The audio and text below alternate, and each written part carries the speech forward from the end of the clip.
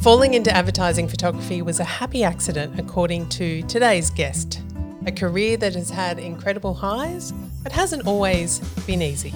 I'm Ali Hill and welcome to Standout Life, a podcast dedicated to exploring what does it take to live boldly amongst the mess, the busyness and the uncertainty of our world. John Tsiavis has always had creativity in his world, and he found a flair at the intersection of advertising, photography and now directing. His break came at the age of 20 after producer Jane Scott contacted RMIT looking for someone to shoot stills for the Australian feature film Head On.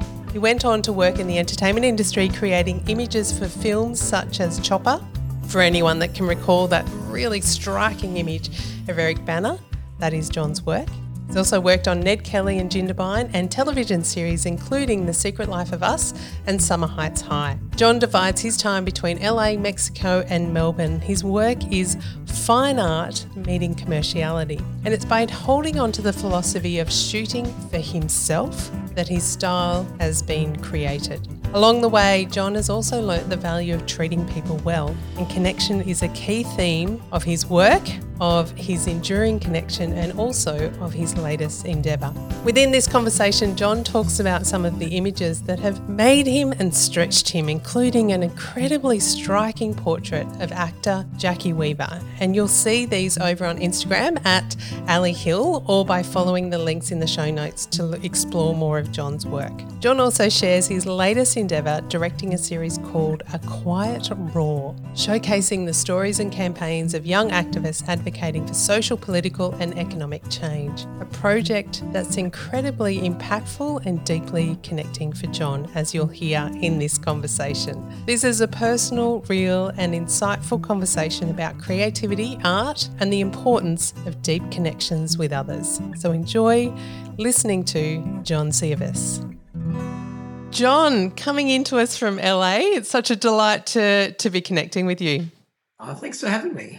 I'm going to start with looking at photography, and in particular, what drew you to photography?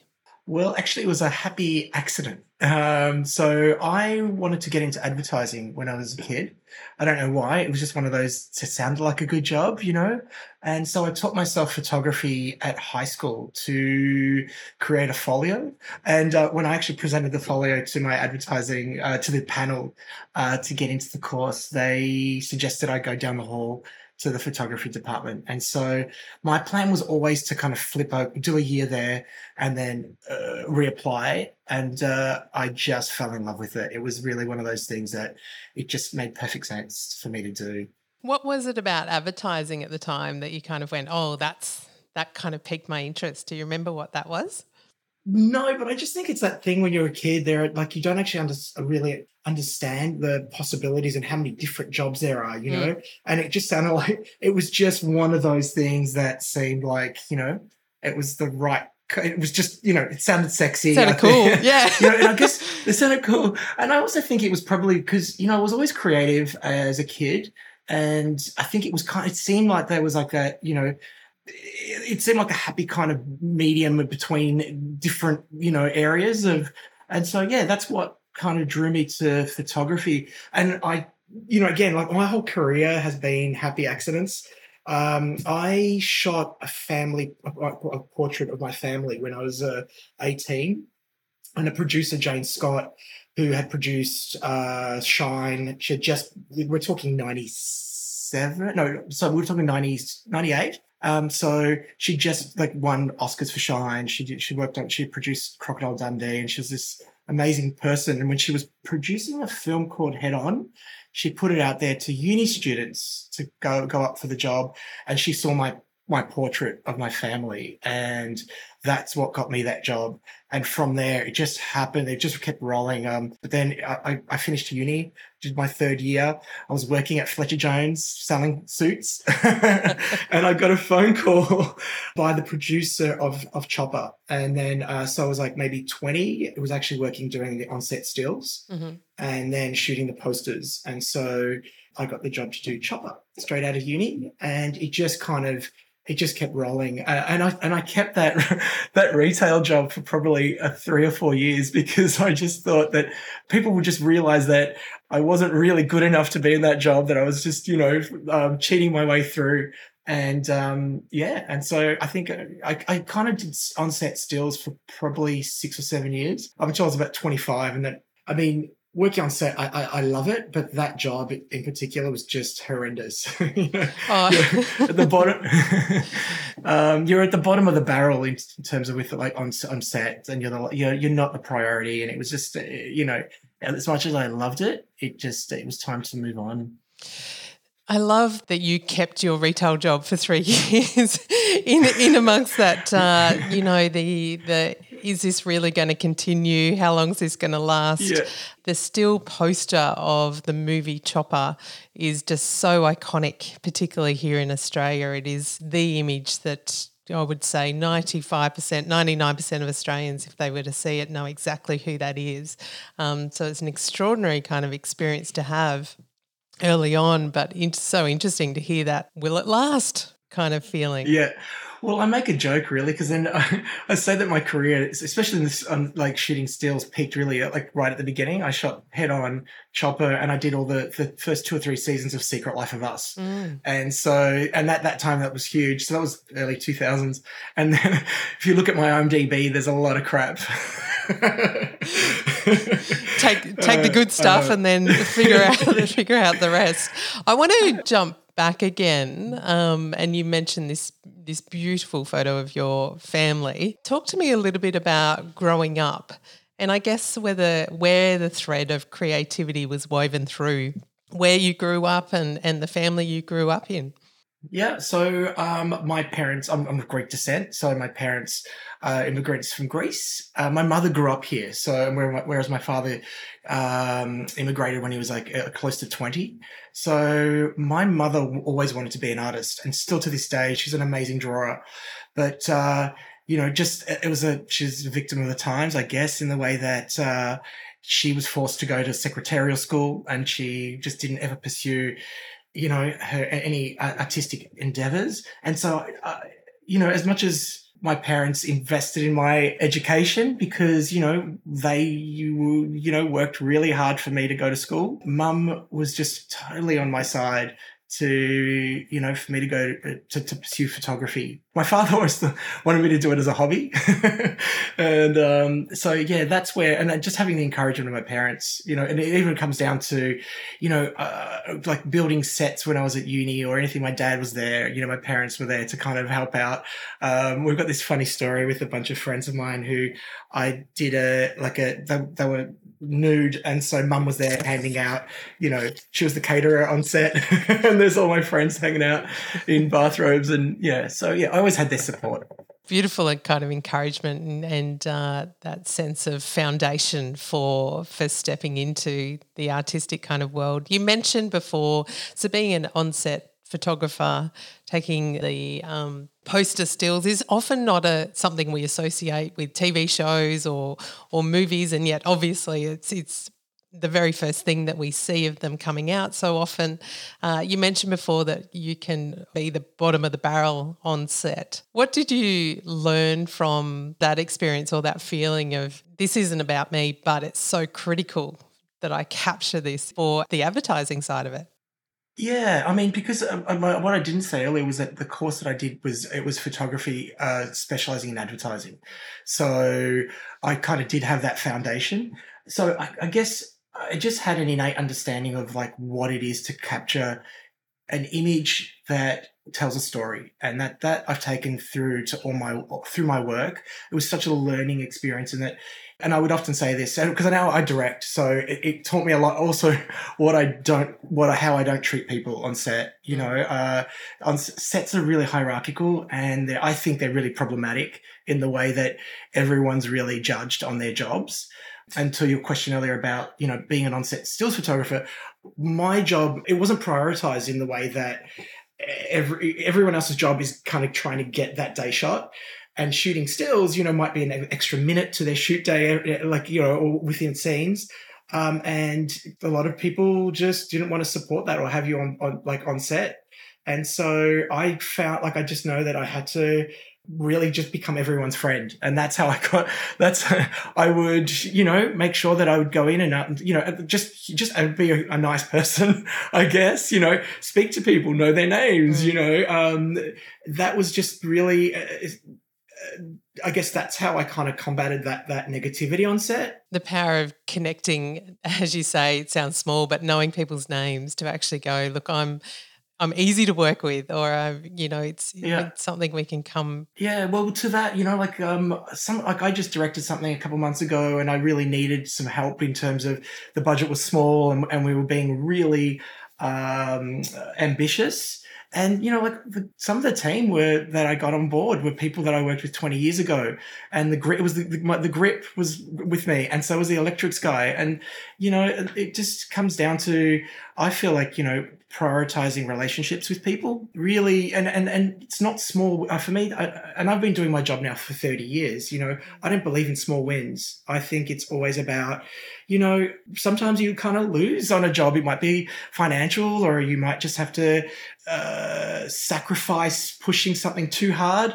But yeah, I think it always kind of pays off in the end. That power of connections, and as you say, 30 years in the industry, you never know where those connections come back, can be supportive. How critical is that for you in being able to capture the shots that you've captured?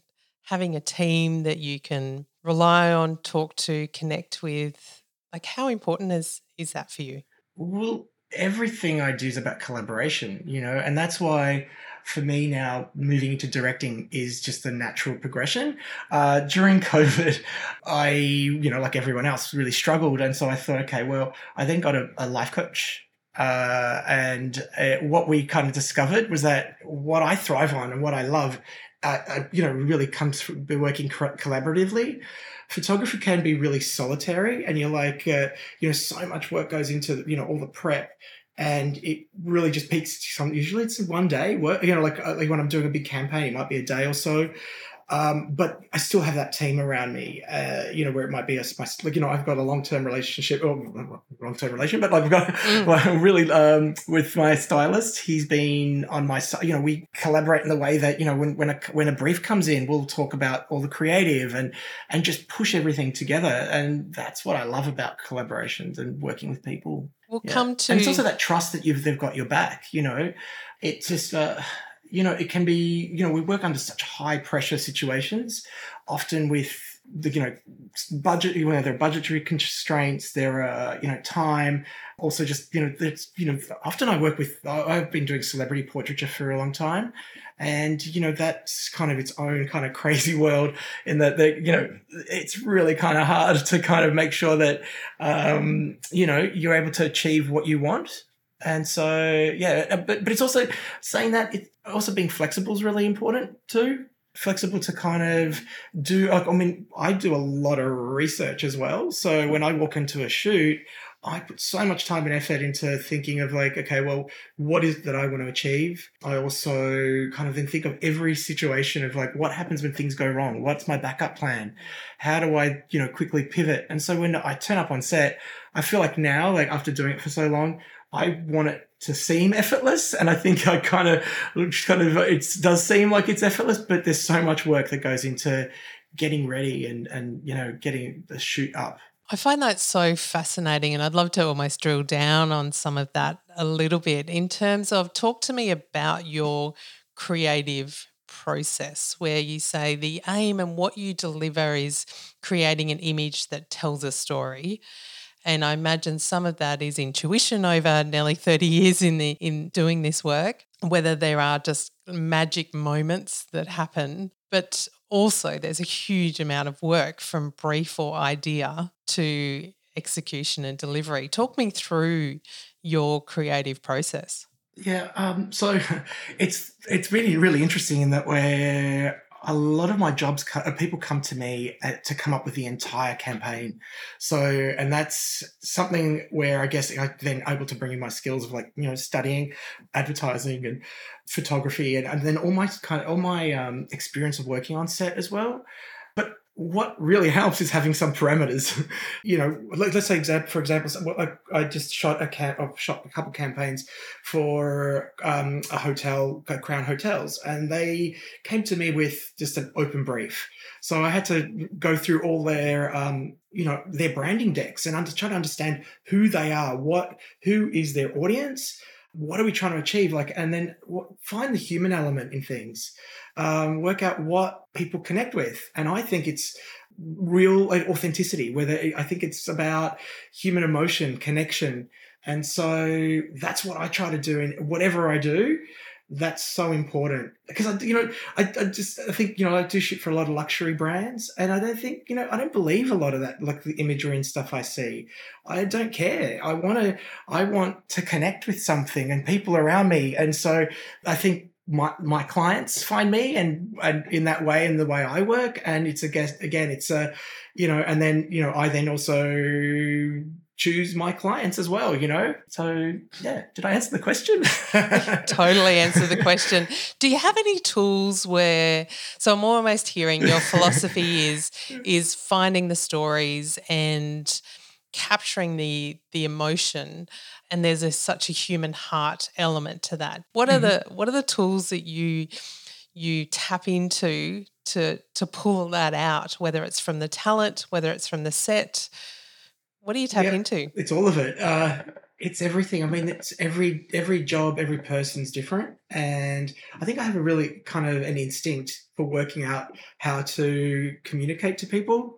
But, sometimes I used to put a lot of pressure on myself, and there's such high stakes sometimes where, it also depends on the person I'm shooting and how receptive they are to me or what they want to put out. And so it really does depend on so many factors. But, an image of mine that comes to mind is something that I did for the that I was commissioned by the National Portrait Gallery to shoot Jackie Weaver. And it was Jackie Weaver as herself. Now and it didn't have any parameters, that was it. And so honestly, I had sleepless nights. I didn't know, because who is an actor when they're not playing a part, and how do you actually, they're themselves. And so I wanted it to be dramatic. I wanted it to kind of engage the audience. And so I found that to be one of the hardest portraits to shoot, because when I'm shooting for a magazine, we understand instantly if it's for, Rolling Stone or Harper's Bazaar, we know we understand the audience, and there's so many things that inform that image. But yeah, that was one of the hardest shoots I'd ever done. And honestly, it's one of my favorite portraits. It kind of has this, I remember saying to her that I want you to feel like you're one of the witches in Macbeth, I want that power. And and so that's one of my favorite portraits. It's so fascinating that you've highlighted that. It was one on my list to talk to you about, because it's an incredible photo. There's a real haunting protectiveness about the imagery. Did you go into that project with that kind of feeling in mind? I just remember I just wanted a powerful image. I thought, I'd worked with Jackie on Animal Kingdom, and I just remember that there was this. She kind of was monstrous but still vulnerable. So I couldn't say to her, hey, go and be, perform. That's just not something that, that's not how you would direct an actor, So my job is just to find the threads and work out how to get to that point. Did you realise you'd got it in the moment? No, because I shot a couple. I remember shooting her in one other outfit, and that was actually my friend's coat. So I remember thinking, even as how do you style someone? Because it wasn't a fashion shoot, and so it was just we wrapped her. Yeah, we just gave her that coat, and she kind of worked it out. Incredible. It's extraordinary kind of imagery. A lot of what you do, you recently put up on your Instagram account a photo of Dan Carter, who's a former All Blacks player, which is an advertising image. And so a lot of your work is this fine art meets advertising. Is there a tension between those two elements? Well, it's interesting because for such a, I remember as a young photographer, people always saying like, who are you? What's your style? And, that's just such a difficult answer. There's a different way. It's just impossible, like when you're just learning like when you're learning your craft, it's such a hard kind of way to navigate. And also because so much of what we do and the jobs that we get are for what we already have in our folio. So people don't, like a lot of clients aren't forward thinking. What I I guess what I decided early on in my career is that I'll always shoot for myself. And so I will always always do my own side shoots. And then I'm actually now kind of at a point in my career where my clients come to me because of my style. And so, yeah, it's taken so long to get here in the way that, building your kind of toolkit and to know how to react on set when something's going wrong or whatever. And then to have all that going on and to still bring in your artwork is something that really I know that's my path. And that's what I walk into every shoot wanting to create something for me. And that's, and of course I'm always mindful of like what my clients' needs are, but yeah, that's how I've kind of been able to merge my artwork with my commercial work. And I don't really see much of a difference anymore. It's so funny you say that because I had a meeting a couple of days ago where someone said that, wanted to know what more work on my site, which wanted to see more of my commercial work. And I was like, well, actually, it's all commercial work, just because I'm not shooting, a wine bottle like everyone else shoots it, doesn't mean that it's not commercial. And I don't see like that used to be a dirty word. And there's also that kind of thing where, you can't be a commercial photographer and do artwork, but I've been able to slowly navigate that way, my way through that world, where, I've been really lucky to have a great relationship with the National Portrait Gallery where they've collected my work. I've had exhibitions there, so that's been a really kind of wonderful relationship. And that's also helped bring up my profile in the art world as well. I've been talking a lot to individuals from a whole range of different industries about our relationship with uncertainty, not only through pandemics, but just change is really constant, the way that we operate, and our relationship with uncertainty can be tenuous at times, and sometimes it's really exhilarating and thrilling. Art is inherently uncertain. You can have an idea, but the tangibility of it is unknown. You don't know what the set's going to be like, everything you can plan and try and work out beforehand, but you're still dealing with the intangible in a lot of ways.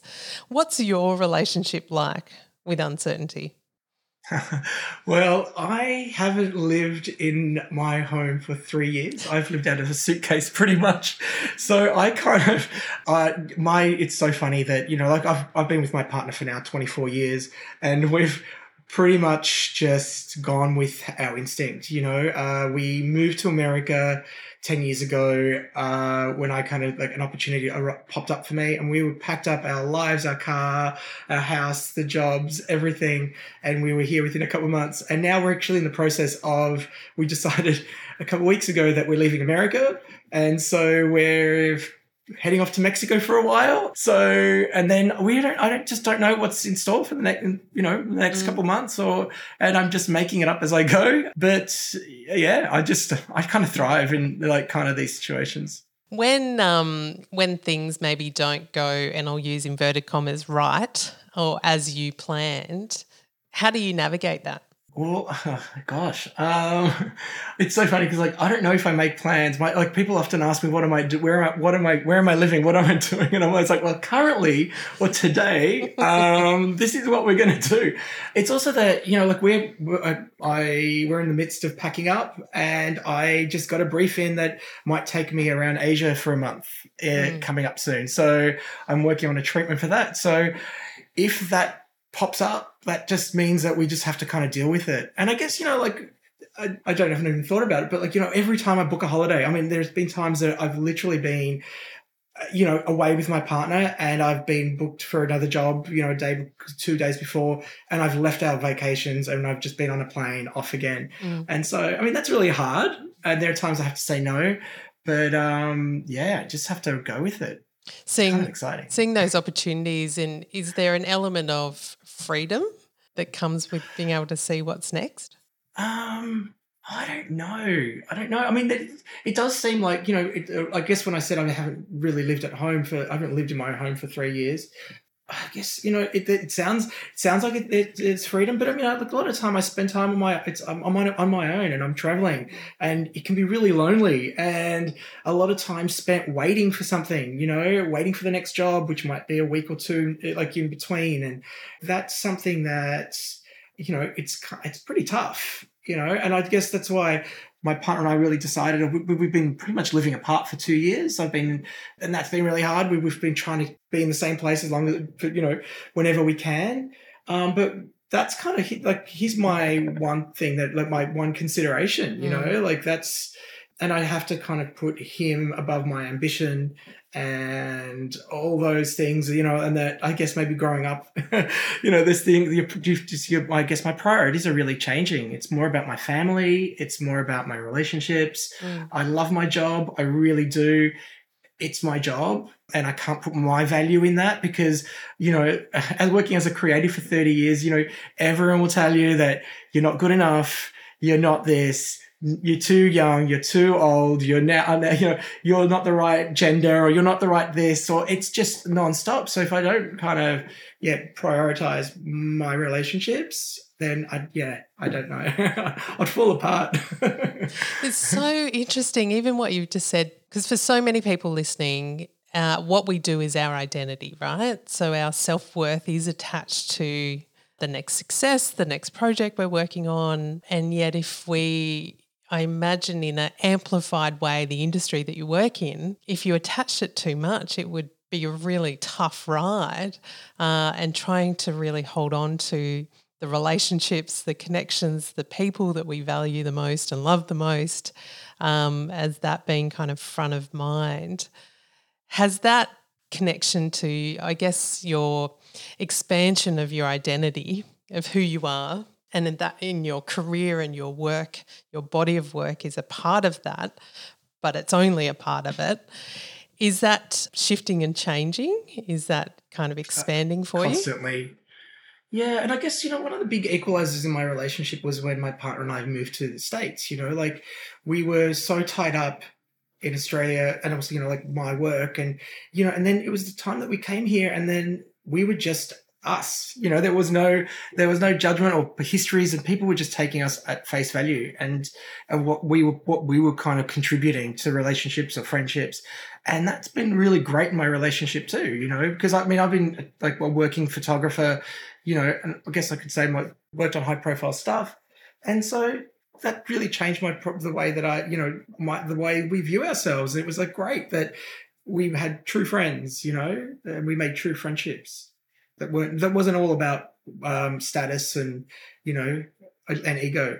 Or trying to get into the next campaign or the next gig, or to be, I imagine, that part of that ego is don't get connection. me wrong, that's really important, like it is kind of, I am my happiest when I am being productive, and that's also whether it's my own artwork or, whether I'm working to make money, like there are times where I've had to face months of unemployment, and that really shakes you. And there are times where, you're often even told as a creative, that you've had your time, that you're no longer fashionable, you're no longer, the person, things have changed. And so that's something that you always have to face. And it's something that my friends who work in, office jobs or whatever they do, you don't face that, and like often every day is a job interview. Like imagine that every day, like you're pitching another idea, you're being judged, you're being evaluated. It's just, it can wear you down. And that's, again, I'm really lucky that I've got such a supportive family and partner.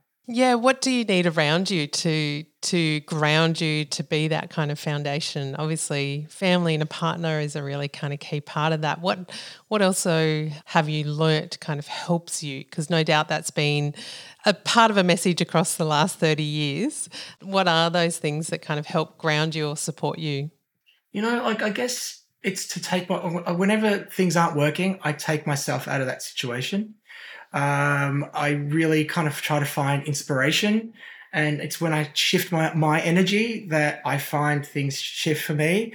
So that's really what I've kind of learned, that I can't just wallow in things, there are times where I've pitched on a huge job that was supposedly going to go my way, and it could be life-changing at times, and there's a bit of disappointment, but I do kind of have to mourn it. And I know my process is that I disappear for a day. I literally will kind of have that day on the couch and let those feelings go, that I have to kind of go, well, okay. And then I just have to pick myself up and just kind of focus on the next thing. But also one of the things that we've been talking about, like just being told that you're irrelevant as a creative, I'm always making sure that I am engaged with what's going on, that I'm going to galleries, I'm seeing work. My friends are all different age groups, from 20s and to I've got my friends in their 80s. They're just like having people around you that kind of offer wisdom and then fun. That's really important to me. I've got a beautiful friend of mine who she's constantly sort of looking for the friendship openings, like the friend who's got the boat, and the friend who is funny, and the friend who's got the wisdom. And, there is I think there's something, and whilst there's a bit tongue in cheek, there is something about gathering those people that does become really valuable in those moments and gets us out of that funk for ourselves. Yeah. Well, I have one of my best friends. He's born on the same day as me, and he will, like, my partner will kind of, kind of pander to my kind of moods or whatever, whereas this friend of mine will shoot me down in a second. So it's also having that friend who will kind of tell you, like, hey, sort your shit out, Yeah. They're invaluable. They're absolutely invaluable. With sourcing and capturing those kind of bits of inspiration, getting out of your own head at times, finding different things, but also coming up with that next kind of creative thing. One of the things that can happen is that we can have things maybe not go to plan on a particular campaign or a shoot that you're working on. Can you recall a particular, and again, I'll use this word failure, but really kind of loosely, a particular thing that didn't go well, but actually you learnt a lot, or it was a hidden gem that was kind of a bit of a pivotal moment for you? Yeah, I mean, I was fired off a job once when I was 25, and it was meant to be, it was like my first big American studio job. And, I thought, it was going to change my life, So, and also that, I was working on set stills, and it was working with huge actors and huge director and rah, rah, rah. And it was out of my control. And I did everything that I could to kind of navigate it, and I knew what was going on, and I got fired. And I reckon that was probably the first time that I really even kind of just spoke up. And I remember being pulled aside at the end of the day, and I remember saying, no, this was your fault, and you knew what was going on. And this guy, and just kept knuckling down. And can you imagine firing like a 25-year-old or 23, whatever I was, but saying to someone who said, it's a dog eat dog world. And I turned around, and I was like, and he said, where are you going? And I said, I'm going back to set to tell everyone what just happened. And he was like, well, you can't. And I was like, well, no. I said, I don't work for you anymore, so you can't tell me what to do. And I went over and I told my friends on set, and I just burst out crying. I remember it was just the most heartbreaking thing. I decided I was going to give up photography. And I bought a ticket. So my partner was like, you just travel. And so I went to go travel around the world for 6 months. And Jane Scott, who was the producer who gave me my first ever film, gave me a call, and she's like, look, I know what happened. Come and do a film with me in Rome. And she pulled me back in. But that was a point where I guess it really taught me about resilience, about not giving up. It actually shifted my focus away from on-set stills. That's and that's when I kind of moved away from doing that. But also it taught me, I feel like a responsibility now to younger people, younger creatives, I feel like that I will never do that to someone. I've had a lot of examples of bad people. I was working in the 90s, and I'm telling you, there was some, I didn't assist much, but I assisted just the right amount of horrible people. And I just learned that that's not what I want. That's not like they were lonely. They weren't nice people, and I just remember thinking, well, I learned from them. I learned from their mistakes, and going back to just how I feel like a responsibility to the people who work for me or younger creatives that I'll give them a go. I'll talk to them about, hey, this wasn't right for this reason, and give someone a chance. And then if they don't, like you're not always aligned with everyone and it doesn't work, but I don't ever want to shatter someone's dreams, because that's what that person could have done to me. I could have just, Jane didn't call me, I could have possibly just given up, and that's just heartbreaking. And I know that's happened to so many of my creative friends where they've been churned out and used, and just, that's something that I've learnt. The statement you just said about I've worked for just the right amount of difficult people is genius, because it is something we learn, and it helps us keep front of mind in the way that we want to work. One of the things you've mentioned, and I'd love to dive into now, is your move from photography and into directing. How does your experience as a photographer influence the choices that you make about storytelling? Well, I guess the first thing is just like, my career is also made up of what I say no to, So I used to, get a mistake I made earlier on where I'd say yes to everything, and so much of your energy goes into these things. So firstly is make sure that I'm attached to the right projects and I'm with the right people. So that's first and foremost. But I guess everything I do really kind of comes from a connectedness. I really want to tell those human stories. And, I'm just really starting my directing. I actually just this year, I just kind of was like I was a finalist in this year's kind of Emerging Directors of Australia. Congratulations. So the award was at 46. It's hilarious to be emerging. I think it's hilarious. But I'm just starting out, and I'm still working all that stuff out, but I created a documentary series that really is one of the most, it's really changed me in the most positive way. What came out of the sessions with my life coach during COVID was that, it was about collaboration and stories and stuff like that. And so I decided to work on I went out and created a documentary series on featuring young activists, and I shot them all on my own. So I directed them, was the director of photography. Because it was at the height of COVID, we couldn't have a crew. So my partner would come out with me, and we'd kind of muck in together. And then I taught myself all the post-production and editing. And so that's been the most rewarding thing, just in telling those people's stories. We're talking about, gosh, but I think I just realized how fortunate of a life I had, and I do have support, and there are people that, things are just, especially living in America, there's just so much, people are just kind of up against it, there's so many communities under attack, for, whether it's, the conservative groups kind of pushing against, queer rights, and the Black Lives Matter movement happened here as well, and that really kind of had an impact on me as well. They're showing those people's stories is something that I feel really passionate about. They're really beautiful stories that have got a lot of heart in it. The documentary series is called A Quiet Roar. Where did that name come from, or what does that name mean for you? Well, actually, I can't claim that. I wish I could.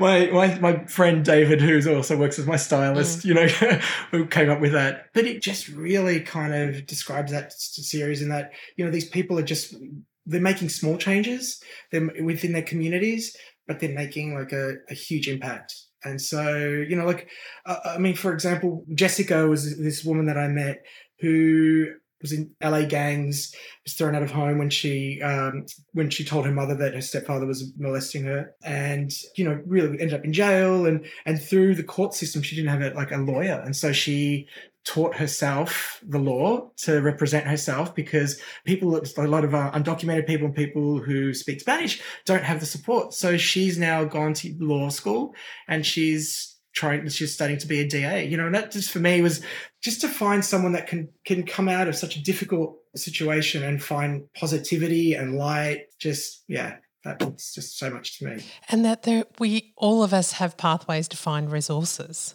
Like that's what's extraordinary in that story. Yeah, but I guess she also works for an organization that works with lots of people kind of leaving gangs and prison, and just to see her resilience and what she gives to them, and the empathy is something that I learned too.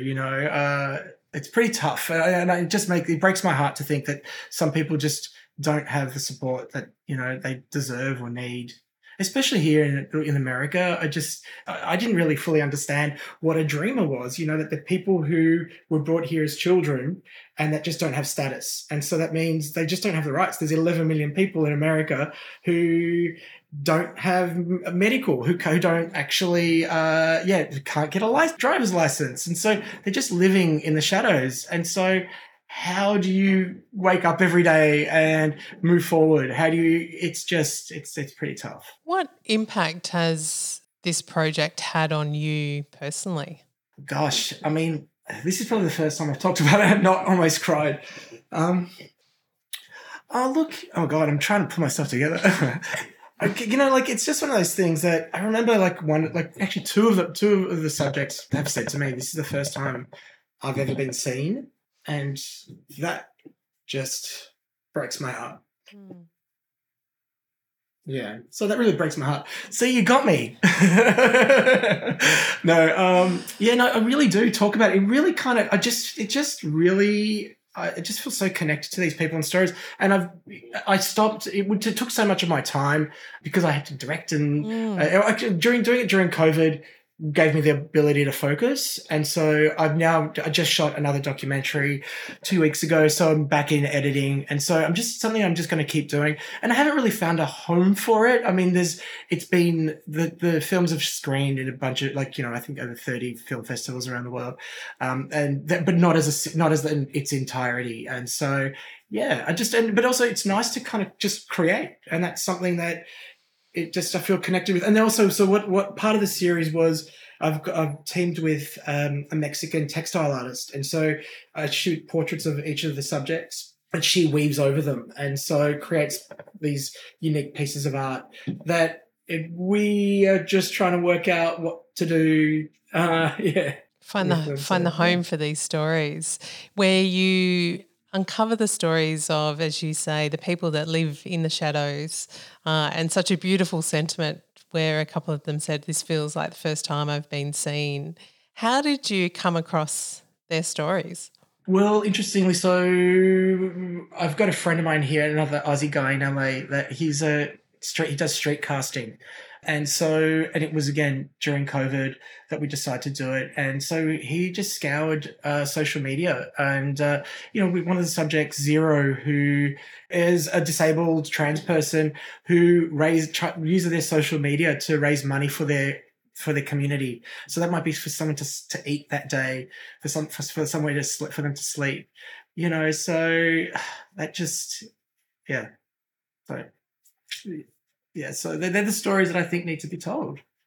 And so we found him through social media, and then also it became a bit of word of mouth where someone would say, "Hey, I know someone that you need to speak to." And then I shot one in Mexico because I was living there during the pandemic. And so what should I say? Some of these people become my friends. I volunteered with an organisation helping raise money for some of the Indigenous tribes, the Huicholes, to get for a lot of their craft, because they're mainly crafts people, to get eye surgeries for cataracts, and so that they are able to create their craft that would then raise money for their communities. And so that was someone I met at Chabe. She became one of my close friends, and I went on a couple expeditions up into the mountains, and it was just, like I said, it changed my life. There's a real crossover between not only the art, but the stories and the true connections of people as you're describing. What's exciting you about what's next for you? Wow, gosh, I'm a little bit kind of scared as well. So we're packing up. My partner and I are going to kind of take some time and live in Mexico for a while, because I really feel connected to Mexico, and just take a big deep breath, and so reconnect. And then we'll be moving to Sydney next year, the beginning of 2024. So that's all exciting stuff. And, so I got briefed on a job that I'm putting a treatment together. So I'm up with like another 2 directors. So again, that might just change in a second. And so if that comes through, I'll be on a plane and make something else happen. If you could go back and just say a line or two to that 23-year-old that jumped on a plane and was going to pack it all in at the time, what do you think the main thing is that you would share? I pretty much wouldn't say a thing. Everything I've done is just, that trip was beautiful. I met, so many amazing people that are still my friends. Yeah, it just took me out of just having to just constantly work and think that work was the only thing for me to achieve. And so, no, I wouldn't say anything. I just, I'm really happy where I am. So, yeah. It's been a beautiful conversation exploring kind of art, creativity, navigating uncertainty. I've got one final question for you. The name of this podcast is called Standout Life. When you hear that term, what does it mean to you to live a standout life? I would say, I guess I've probably mentioned it before, but I think it's to be connected and to live in a community. So that kind of really is important to me. And it's not just about me. And that, I guess being truthful to myself, to then get to follow my instinct. Yeah. Just to say, I know when it's time to move on or it's time to, The people around you follow you. I'd sign up for that. Well, thanks. I cried. I can't believe it, Ali. It sounded like it wasn't going to be too hard, to be honest, John. I hope that, part of also learning of growing up is that I connect to my emotions. So, hey, that was real. That happened. So beautiful. It's what's authentic. Yeah. Thank you so much, John. Thanks. Thank you. If you've enjoyed this conversation, then let's keep the conversation going. The main place that I hang out is on Instagram at Ali Hill, ALIHILL. One of the ways you can continue to support me and the team behind the podcast is if you could take 2 minutes just to rate and review Standout Life Podcast on whatever platform you are listening to. You can also subscribe to the podcast so you'll be notified when new episodes come out. And if this conversation is one that you know that someone in your world would get huge amount of value out of, then please share it with them, or maybe share it on your socials. Once again, thanks so much for tuning in, for your ongoing support, and for joining me in exploring what does it really take. As always, this is Standout Life Podcast, and I'm Ali Hill.